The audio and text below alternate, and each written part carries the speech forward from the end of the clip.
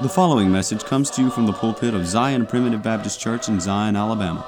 For more information, please visit us online at zionpbc.com. Welcome to the Zion Primitive Baptist Church podcast.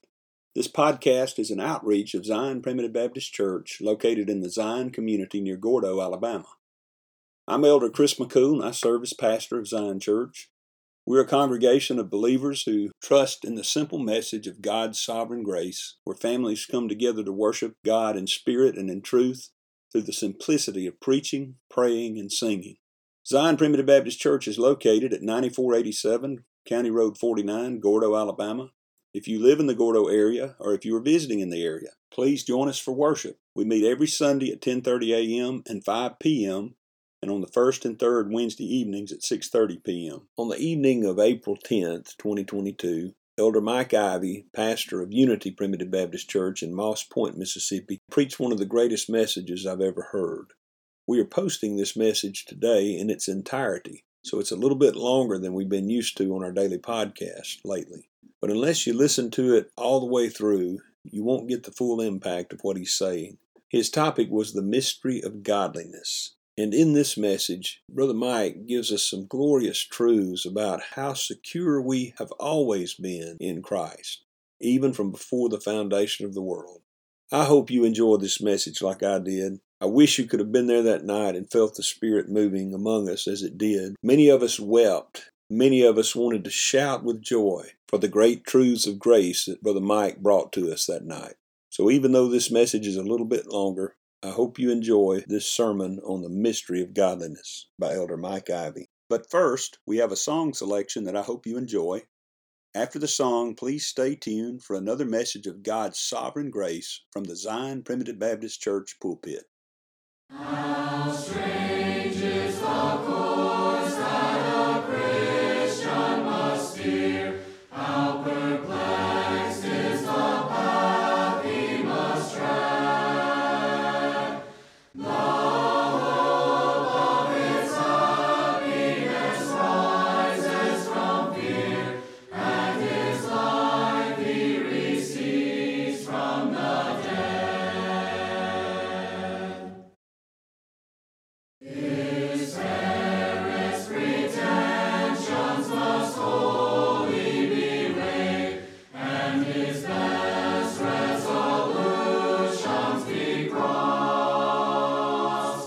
Nor can he expect to be perfectly safe till he finds himself utterly lost.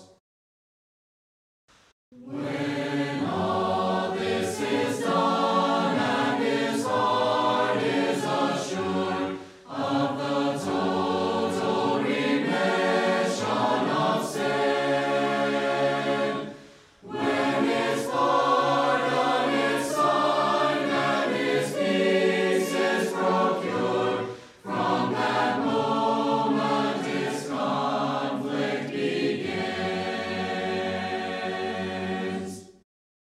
I truly need your prayers this evening. I have a subject on my mind that I've never preached on before, so I need your prayers for that. And I also have a subject on my mind that when I get through, we're still not going to understand it. And that's scary. In the book of Timothy, the Apostle Paul makes a statement to us in 1 Timothy 3:16, and he says, "And without controversy, great is the mystery of godliness. God was manifest in the flesh, justified in the Spirit, seen of angels, preached unto the Gentiles, believed on in the world, received up in glory." Now, I want to tell you right off, that's not my text. But what I want from that text is the presumption that Paul provides us as he then explains what he means by the mystery of godliness. And the presumption is that God is mysterious, that He is past our finding out.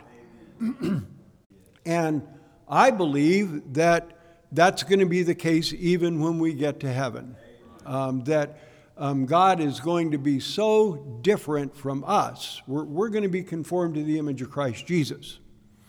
But the essential being of God is going to be so far above us that in our own experience with one another, and even based on observation of Him, we're not going to be able to comprehend the scope of godliness, what it is to be God. That doesn't mean that we won't appreciate it. It doesn't mean that we won't adore Him. It doesn't mean that we won't be drawn to every word that He utters and to every thought that He shares with us, that all of our devotion and attention will focus on Him. Amen. But we're still not going to understand how He really is. Now, that's an even greater problem for us today. Amen. And that's what I want to talk about, is the mystery of God and how by His power and based on His grace and His great compassion toward us, He has penetrated the veil of our carnality to give us insights to Him that are sort of like the phrase in the song "Blessed Assurance," written by Fanny Crosby, who was a blind person. And in the second verse, she says, "Perfect submission, perfect delight, visions of rapture now burst on my sight." And of course, we can't begin to understand what those visions were. They were rapturous visions. You know, rapture is one of those words like stupendous or tremendous. You start with the exceptional quality, and then you just expand from there, and there's no end to the expanding. And so from God's standpoint, that's how God is. But there were some things that He revealed about Himself to us that when we contemplate those things and when we seek audience with Him by virtue of Him breaking the mystery of the veil of our carnality, so to condescend not only for Christ to come and die for us on the cross, but to dwell in us. And in consequence of Him dwelling in us, we catch glimpses of the mystery of godliness. If you would, turn with me for just a moment, and let's begin in the 5th chapter of the Roman letter. And in the Roman letter, the Apostle Paul, in this portion of the Roman letter, he's talking about justification. And he's providing us ways to think about how justification works and why there was a need for we to be justified. He says in verse 12, he says, "Wherefore, as by one man sin entered into the world, and death by sin, and so death passed upon all men, for that all have sinned. For until the law, sin was in the world, but it was not imputed where there is no law. Nevertheless, death reigned from Adam to Moses, even over those that had not sinned, after the similitude of Adam's transgression, who is the figure of him that was to come. But not as the offense, so also is the free gift." Now, there's a convoluted statement. But not as the offense, so also is the free gift. And then he's going to explain that to us. So here is a mysterious statement. And what he's saying is, but not as the offense, in other words, dissimilar to Adam's transgression, not the way Adam's transgression worked, but in a different way that is, in one sense, similar, the free gift came. You see, Adam committed one sin, and that one sin had an impact that we're still struggling with in the world today, and we will continue to struggle until the Savior comes again. Because death passed upon all men, sin entered in, and by sin, death passed upon all of us. And he says that representation principle applies where justification is concerned, but not in the same way. And the way that it applied with Adam is there was one sin which led to the fallen nature of all of humanity. And here he says the similarity is that by one sacrifice, he tells us, if through the offense of one many be dead, much more the grace of God and the gift by grace, which is one man, even Christ, hath abounded unto many. Notice he didn't say all. He said unto many. Now, what I want to get from this, and this is part of the mystery of godliness, this is the aspect of it that I want. All I'm going to be able to do is to establish a principle so that you'll have questions. And hopefully you will chew on those questions at least for the next few days. And if you're like me, you'll probably chew on them until you take your last breath. But I want you to notice, he says, for if through the offense of one many be dead, much more the grace of God, and by the gift of grace, which is by one man, Jesus Christ, hath abounded unto many. And from that, we understand, and this is the distinction that we're going to look at. We talk about Christ being our representative, okay? And certainly, he paid for our sins. But if the Lord would bless us this evening, what I want to show you is that our position and relationship with Christ is much more intimate than he simply being our representative. That we are in Christ and that he is in us. And that's where this example that Paul is using for justification. You see, here's how the offense worked. God told Adam that he could eat of all the trees of the garden, except for the tree of the knowledge of good and evil, that in the day thou eatest thereof, thou shalt surely die. And we know what happened, that Eve was tempted and succumbed to temptation, and then Adam, who was there with her, watching her and listening to the conversation that was going on between she and Satan and not intervening on Eve's behalf, there's Adam's culpability, that Adam also ate of the fruit, and he died. That transgression affected a fundamental change, a profound change in Adam's humanity. When the Lord made man, he said, let us make man in our own image. And that's what he did. He made man in his own image.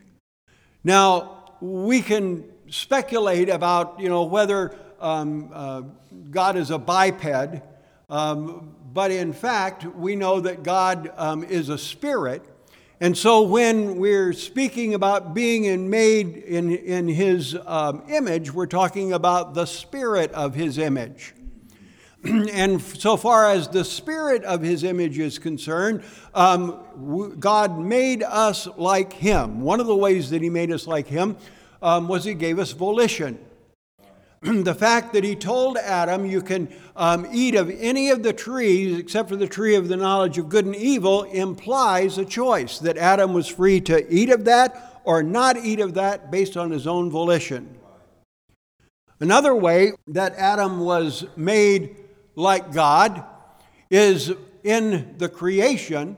It was possible for man to understand the moral quality and experience the moral quality of goodness in the absence of any participation or personal knowledge of evil. That, in fact, when God gave him that law in the garden, it was not to set up Adam for failure. Rather, God's purpose in giving that law to Adam in the garden was to establish a way where Adam could understand that he was experiencing goodness despite having no personal knowledge of the effects of evil. So that as long as he obeyed, Adam received the blessings of obedience and also could understand in his own way of thinking that he was being good. That he was being good because he was obeying the Lord. Now, when Adam transgressed, boy, this is a heavy topic for a Sunday evening. When Adam transgressed, two things happened to him.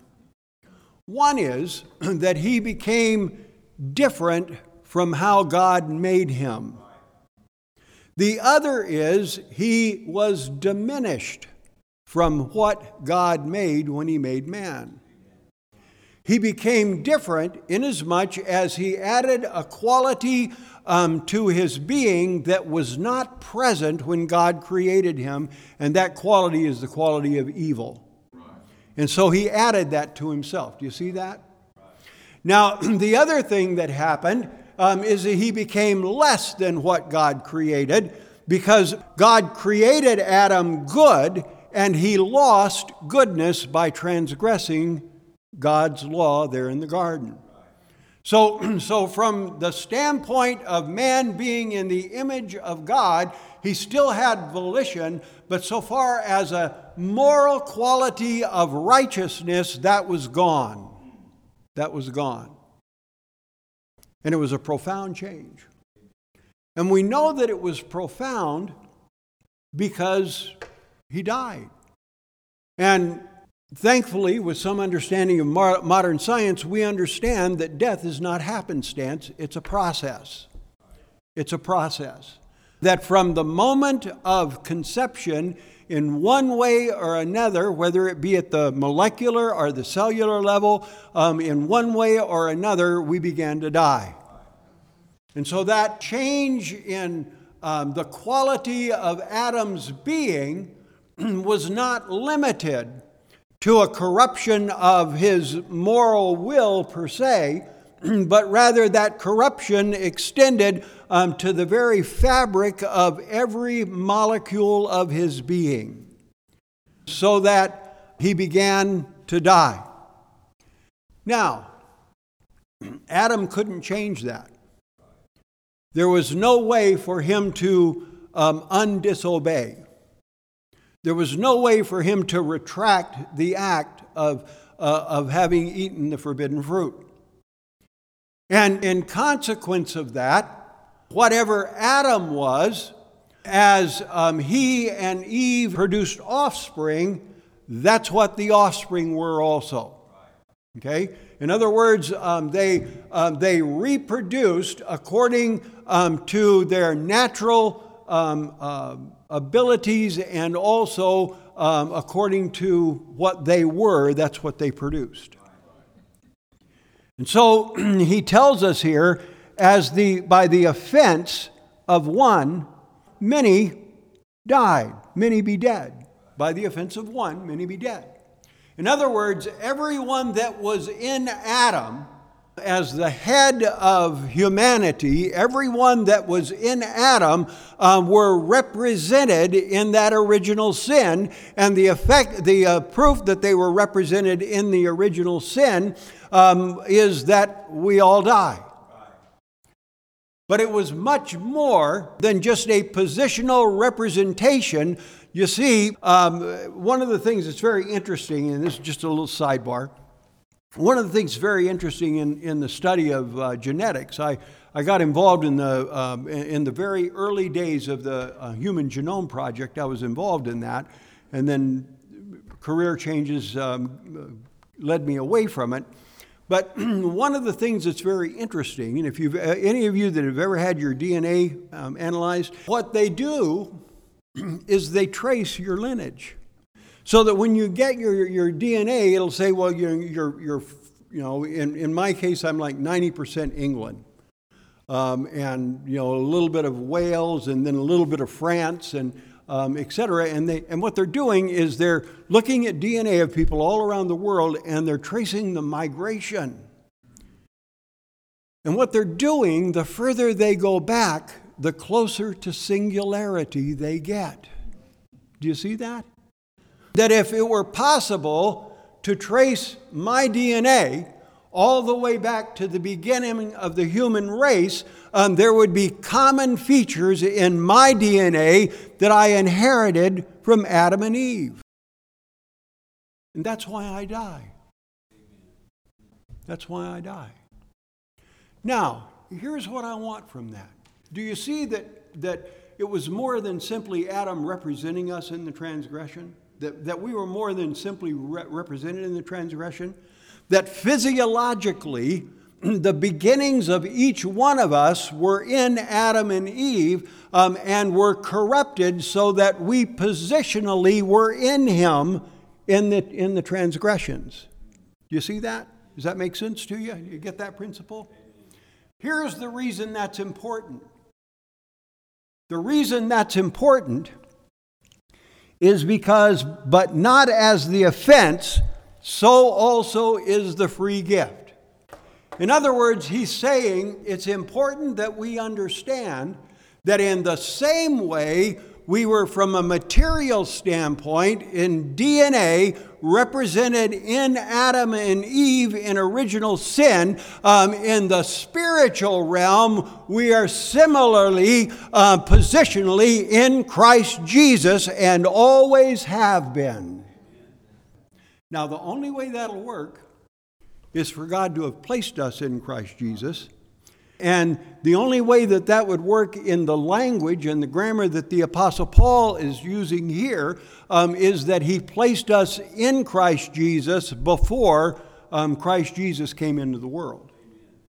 Scriptures tell us in 2 Timothy, in chapter 1, verse 9, speaking of God, it says, God who hath saved us and called us with an holy calling, not according to our works. In other words, God didn't look down through time and see that we were going to accept Christ, and based on those good works, he decided that he would predestinate us to the adoption of children. He says, no, that's not the reason. And of course, the reason that it's not the reason is because the impact of Adam's transgression, the Apostle Paul says, is total depravity. There is none righteous, no, not one.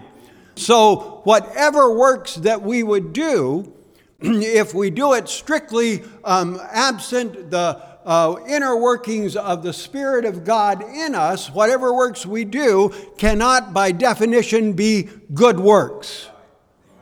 Because goodness there contains a moral quality, and in the original sin, we lost the moral quality of goodness. Therefore, we cannot do good works. We cannot do good works. So he says you can stop thinking about, accepting Jesus as your personal Savior and getting baptized to be saved, because it ain't by good works. He says, who hath saved us and called us with an holy calling, not according to our works, but according to his own purpose and grace, which was given us in Christ. Our holy calling was by the grace of God, which God exercised on our behalf in Christ. Do you see that? In Christ. Before the world began.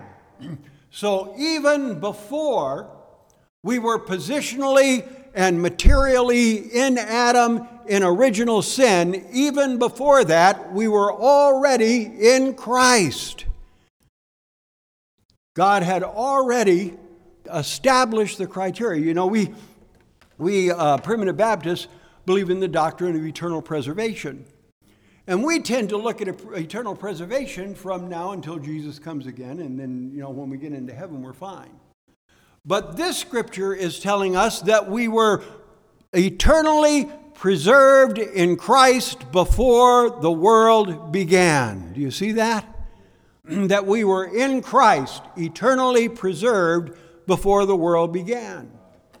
Now, I'm going to stop with that principle. I think we've established how the Apostle Paul uses our material position in Adam in the transgression to, first of all, to establish the fact of that's why we die, because we were more than simply represented in Adam. We were in Adam materially when he transgressed.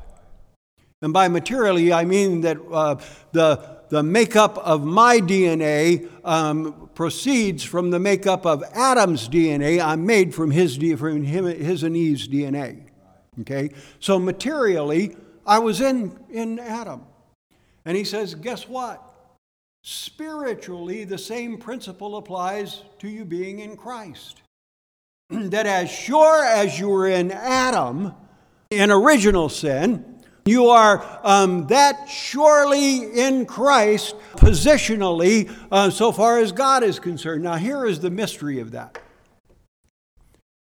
From our perspective, we have no spiritual essence until we're born in the Spirit of God. We have a natural spirit, but that natural spirit comes with natural life. And then we have and the natural spirit is referred to in Scripture sometimes as a soul. And the soul is where the work of regeneration occurs. That's why Paul calls it the washing of regeneration and the renewing of the Holy Ghost. In another place he says, in Romans chapter 3, he says, they are not Jews which are Jews outwardly, but they are Jews which are Jews inwardly. That it's not circumcision of the flesh, an outward circumcision of the flesh, but it is a circumcision that takes place in the heart of the soul, in the heart of the spirit. And the heart of the natural spirit of man is our essential core identity, which proceeds from the human soul. So it's the soul that is changed when we're born in the Spirit of God. But my point in that is this: that we can trace our material beginnings back to Adam and Eve. And when we think about our spiritual beginnings, the Spirit of God beginnings, we look at that from the standpoint of regeneration. But that's not how God sees us. He saw us in Christ before the world began. He saw us in Christ. Now, here is the challenge, and this is where the mystery lies. And I have no answer for this. I'm just throwing it out there to give you something to chew on. Okay? Which is the real reality? Is it our reality that my reality began when I was born? Now, I can look and understand that there was reality that preceded me so far back because I can look at history and old movies and things like that. Okay? But my reality, for the most part, is a material reality that I experience materially and also can gain some sense of and some essence of through history. But that's not God's reality. God's reality did not start when He made Adam. As a matter of fact, one of the mysteries of God's reality is that He self-exists, which means that there is no beginning to His reality. And if there is no beginning to His reality, Jesus put it this way. This is in human terms, this is the best definition that I can find of reality. And Jesus gave this definition in terms of a practical event. He said, before Abraham was, I am. When Moses was struggling with the Lord's direction to lead the children of Israel to go and work for their release from captivity and to lead them out of Egypt into the land that the Lord would give them. And he asked, he said, I'm nobody. They're not going to listen to me. They'll listen to you because you obviously are God. So who should I say has sent me when they ask? And God gave the same answer. He said, tell them, I am has sent thee. Now, do you understand the significance of that name of God? The implication of God being I am is that there is no future with God, and there is no past with God. There is eternal present. Do you see that? So that in the eternity of the present circumstance of God, that he exists and has always existed. And not only that, he doesn't change. He said, I am the Lord thy God, and I change not. Therefore, you sons of Jacob are not consumed. And if he never changes, and he's eternally a God who is present and immutable, and he chose us in Christ before the foundation of the world, the significance of that statement is there's never been any event in the present. I'm running out of words here, folks. I'm running out of ways to explain this because it goes beyond human comprehension. It's a mystery. It's a mystery. The point being is, as long as God is, we have been in Christ. We have been in Christ. Now, if that doesn't give you pause, I don't know what will. And here's the amazing thing, that the eternal preservation of all of those who were chosen in Christ before the world began is no longer or shorter in duration than the eternal preservation of those God chose in Christ from the moment Christ died on the cross until forever. Until forever. That we have ever been in Christ. I'll end with this thought. In 2 Corinthians, and here is the conundrum. This is the dilemma that we face. And this is the reason that I believe that Fanny Crosby wrote that song, Perfect Submission, Perfect Delight. Visions of rapture now burst in my sight. How could a blind person have visions of rapture? By virtue of being a new creature. He says, therefore, if any man be in Christ, he is a new creature. Old things pass away.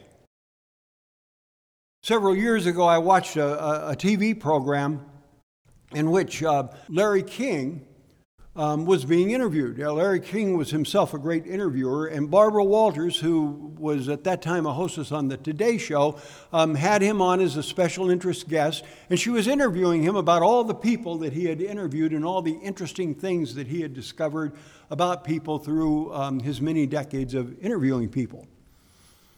And she asked him this question. She said, in the history of the world, if there's one person that you could interview, who would you most like to interview throughout the history of the world? And without hesitation, Larry King said, Jesus of Nazareth. Now, Larry King was a practicing Jew. He's deceased now. He was a practicing Jew. He did not believe that Jesus is the Christ. Okay? And Barbara Walters said, well, why would you want to interview him? And he made this statement, and this statement goes to the point that Paul is making here. He said, because if he is in fact who he said he was, that changes everything. And if we believe that Jesus is who he says he was, then it ought to change everything for us. So that we don't wring our hands and act like the sky is falling when bad things are going on around us. So that we understand that the God of the universe who spoke this universe into existence. It's interesting to even think about that. I love words. I love words. I read all the time. And, I listen to books. I don't read. I can't read. But I listen to books. And I love words. There were no words until God said, "Let there be light." And when he said that, and light came into existence, for the first time, words had meaning. Do you understand that we need to trace all of the meanings of our words back to the moral quality of the goodness of God when he said, "Let there be light," and there was light, and it was good? That if we can't find goodness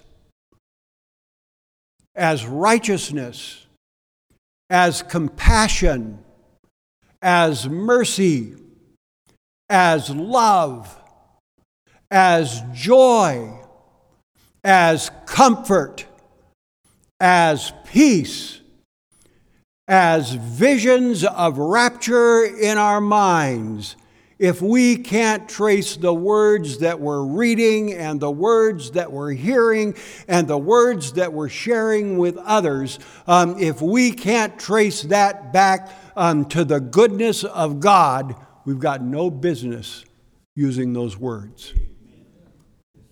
No business at all. He said, "But if any man be in Christ, he is a new creature. Old things are passed away. Behold, all things are become new." You see, when we're born of the Spirit of God, something truly amazing happens. The natural man receiveth not the things of the Spirit of God, and neither indeed can he know them, for they are foolishness unto him, because they must be spiritually discerned.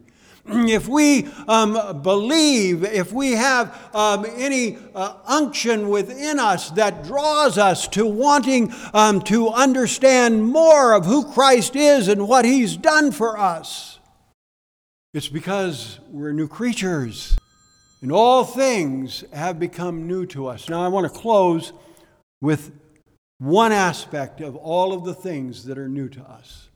Okay? And that aspect is, I can almost understand this, but not really. But nevertheless, with the little bit of understanding that I have, I can rejoice. And I can set the tenor of my life on the joy of the relationship that I have with God. And turn with me, if you will, to John chapter 17. Jesus is praying, and he's praying to the Father, and he's praying on our behalf. You know, we ask people to pray for us all the time, don't we? And some of us take that seriously. You know, when someone asks you to pray for us, some of us actually do pray for them. But I want you to think about the Savior. The Savior didn't simply have audience with God. He is God. He is with God and has always been with him. John tells us in John chapter 1. He says in John chapter 17 in this prayer, he says in verse 19, "And for their sakes I sanctify myself, that they may also be sanctified through the truth." You know what he's talking about there? I'm setting myself apart to the holy purpose of the atonement so that they can base their lives on the reality of the truth that I died for their sins. He says that they might be sanctified through the truth.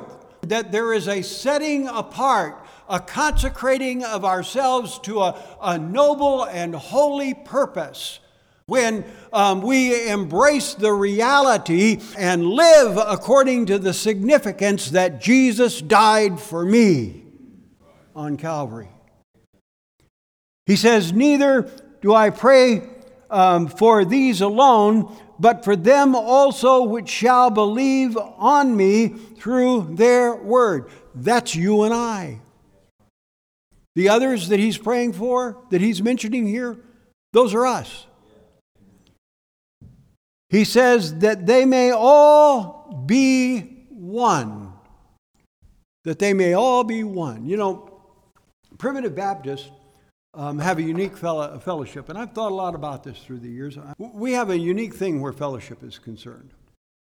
When you join a Primitive Baptist church, you become more than a group of people who meet on Sunday morning and worship in the same building. Okay? There is a unity of spirit. Now, there are any number of reasons for that, but here is why I think the quality of fellowship, and I'm not diminishing the fellowship that other folks have. Okay? I'm just showing that there is an exceptional quality where our fellowship is concerned. And here is the reason I think that's so. There is this significant quality because we understand that everyone who joins us has been in Christ forever. And now they're coming to be with us too, so that we can be one with them in fellowship. No one else believes that. Everybody else believes that this person was just out here wandering around and finally heard the gospel and he got added. And we don't see it as an addition, we see it as a homecoming. It's a child of God who's been out there struggling in the world and looking for some comfort and consolation, looking for some edification, looking for some encouragement. And through the preaching of the gospel, their souls are stirred and they realize this is home. And they join us. And we don't say, welcome to the block. We say, welcome home. Welcome home. We knew you were out there someplace. We didn't know who you were, and we didn't know where you were. But by your experience, we understand you've always been one of us, and now you're together with us. That's a unique quality of our fellowship. That's why Paul said, brethren, I could wish myself a curse for my brethren, my kinsmen.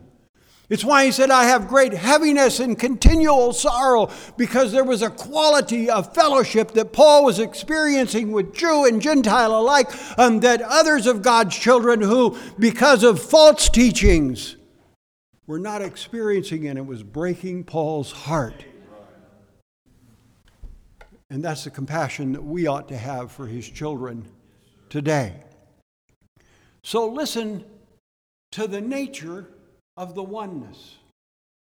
Listen to the nature of the oneness. I love this. This is one of my, you talk about reading Scripture and your soul being comforted. You know, I feel like I'm a little boy laying on my mama's breast when I read this Scripture. It's that comforting to me. He says that they all may be one, as thou, Father, are in me, and I in thee, that they also may be one in us, that the world may believe that thou hast sent me. If that doesn't stir your soul, I have nothing for you this evening. I told you this was a mystery. I can't understand how God can be three in one, but he is. And I can understand that there is an intimacy of God's fellowship with himself that through Christ Jesus, and he placing us in Christ, he shares with us. That's a quality of love that's like a vision of rapture in a blind woman's sight. I can't explain it. but I've experienced it. And I thank God for it. God bless you. Thank you for joining us today on the Zion Primitive Baptist Church podcast. I hope the message has been uplifting and beneficial to you, and that the Lord will continue to bless you to grow in grace and knowledge of the truth. Join us again tomorrow for another message of God's sovereign grace.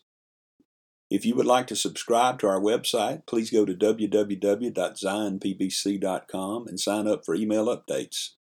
If you have any questions, please feel free to contact the church at zionpbc1847@gmail.com. That's zionpbc1847@gmail.com. Or you can email me directly at jchrismccool@gmail.com. That's the letter J, CHRISMCCOOL@gmail.com. Again, thank you for listening. May the Lord bless you is my prayer. We thank you for listening to today's message. For more information, please visit us online at zionpbc.com.